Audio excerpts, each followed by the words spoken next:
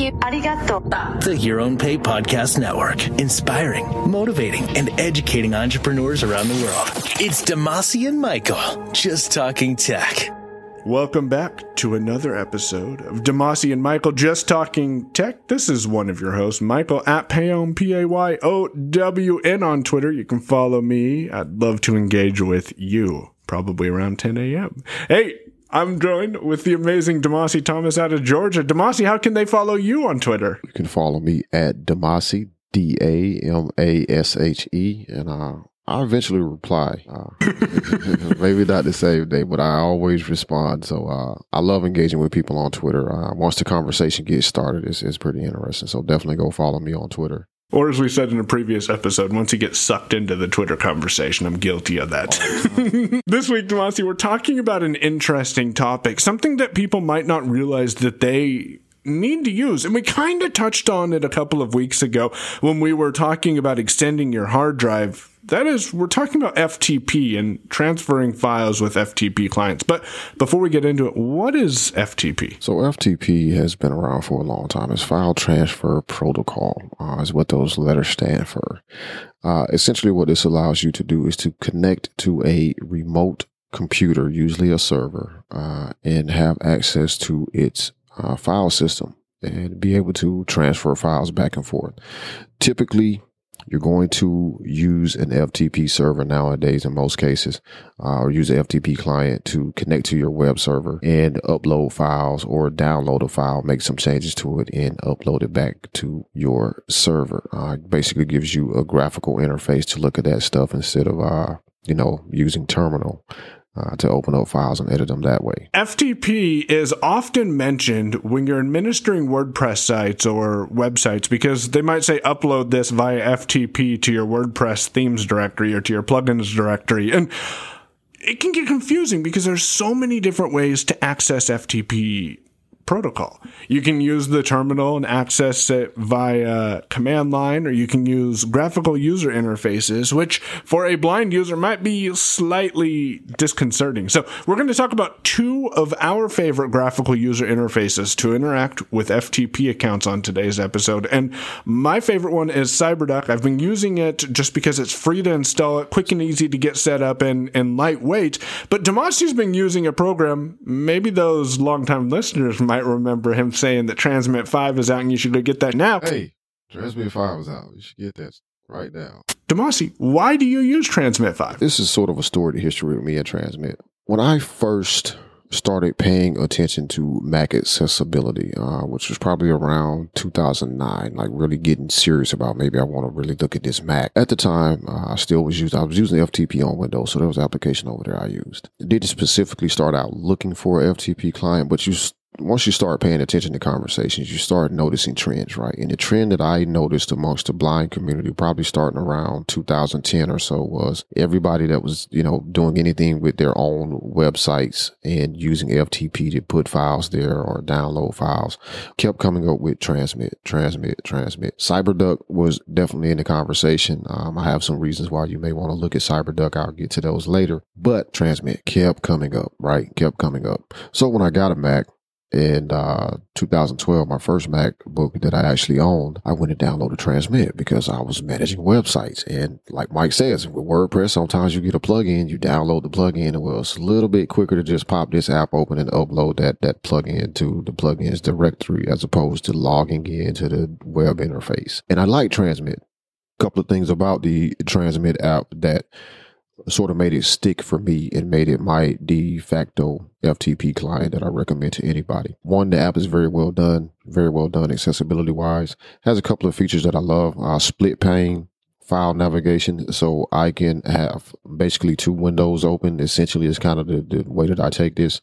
Left side is going to be my local drive. Right side is going to be my remote connection, so I can quickly browse and just tap a keyboard shortcut and upload or download a file depending on what I need to do. I've never used the split pane if it's even available in CyberDuck, but I started using CyberDuck when I got back into FTP on my Mac because it was, as I said, quick and easy to install and free. It's also really simple to navigate. You do have some keyboard differences if you're switching between Transmit and CyberDuck that can become a bit confusing at times, but you get used to those fairly quickly. And the primary reason why I stuck with CyberDuck is because when Demasi and I were talking about B2 and S3, at the time, Transmit did not support B2. I think it does now, doesn't it? It absolutely does. So Transmit 5 came out at the time that you're hearing this about 2 months ago. And Transmit has added a lot of different connection types. So we're at Transmit 5 now. Transmit 4, which is where I came into Transmit at, supported FTP, SFTP, which is just basically secure file transfer protocol, which you should absolutely be using. Don't ever just use FTP, because then everybody can see the files that you're transferring if they really want to. And I'm looking. Yeah, Mike is looking, definitely. All the time. Just ask his wife about that. I think we mentioned that actually on the podcast, so I might leave We it. did. They also supported WebDAV, secure WebDAV. I don't have much experience with that, but I do sort of know what it is. And they also supported S3 and Rackspace type connections. With Transmit 5, we got a whole lot more stuff. Oh man, you can connect to Dropbox. You can connect to Google Drive, OneDrive for Business, which are two totally different connection types, according to developers that I've spoken with. You have B2. There's some more stuff. I'm not going to remember all of them, but basically just about any cloud service or file cloud storage service that you want to connect to, Transmit 5 now supports that. Makes it super easy to connect, copy links, all sorts of stuff like that. Is really nice. Another reason that I kind of forgot to mention that also has kept me using Transmit for the most part is the iOS app. Why did I need an FTP client on iOS? Well, you know, stories, man, stories. Yeah. Yeah. Sometimes it's just faster to whip out your phone and make the changes you need. I got to ask you, when we're not recording, do you know of a good SSH client for iOS? Man, so let me tell you, you mentioned it sometimes it's faster, but let me tell you, when you're in the middle of the mall and somebody texts you or call you and say, hey, the website is down, you're like, oh crap, what happened? And you figure out that they say, well, I was moving files around and I accidentally deleted this file. You're like, oh, you really should have done that. Oh, you really should have done that. So you whip out Transmit. Been there, done that. And you navigate it and you're like, man, I got a copy of that file right here in Dropbox. I'm going to move it over to Transmit and then I'm going to upload it back to the server where it needs to go. Hey, refresh the page. All right, fixed it. Cool. Let me go back and eat my waffle fries from Chick-fil-A. And this is a real thing that happened. That's awesome. I didn't even think about the Transmit app on iOS. So does your data between iOS and macOS, you know what I'm asking, does it synchronize via iCloud? Yeah, it does now. Well, no, it doesn't synchronize via iCloud. They have what they call Panic Sync. So the company that makes Transmit makes a lot of apps, mainly kind of centered around this area of focus. They have what they call Panic Sync. Panic Sync will sync your favorites, as they're referred to, between Transmit for Mac, if you're using Transmit 5 on the Mac, Transmit iOS, and several of their other apps, including Coda, which is a whole different story. So they don't use iCloud currently. Transmit 4, for anybody still using that or that is familiar with that, will know that Transmit 4 actually did not support Transmit Sync, which was also slightly a pain in the ass for a long time.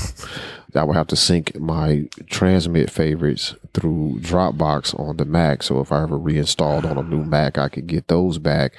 But I will have to grab that file on iOS and import it into Transmit on iOS so it would sync through the Panic Sync server. So that's no longer an issue. Good to hear that. I don't know if CyberDuck offers an iOS app. I've not looked, but now I'm definitely going to look into Transmit. Let's get back to CyberDuck for a second. I want to interject here that the reason that we're discussing this is because if you've been following along, we've talked about WordPress, we've talked about building websites, we've talked about extending your hard drive storage.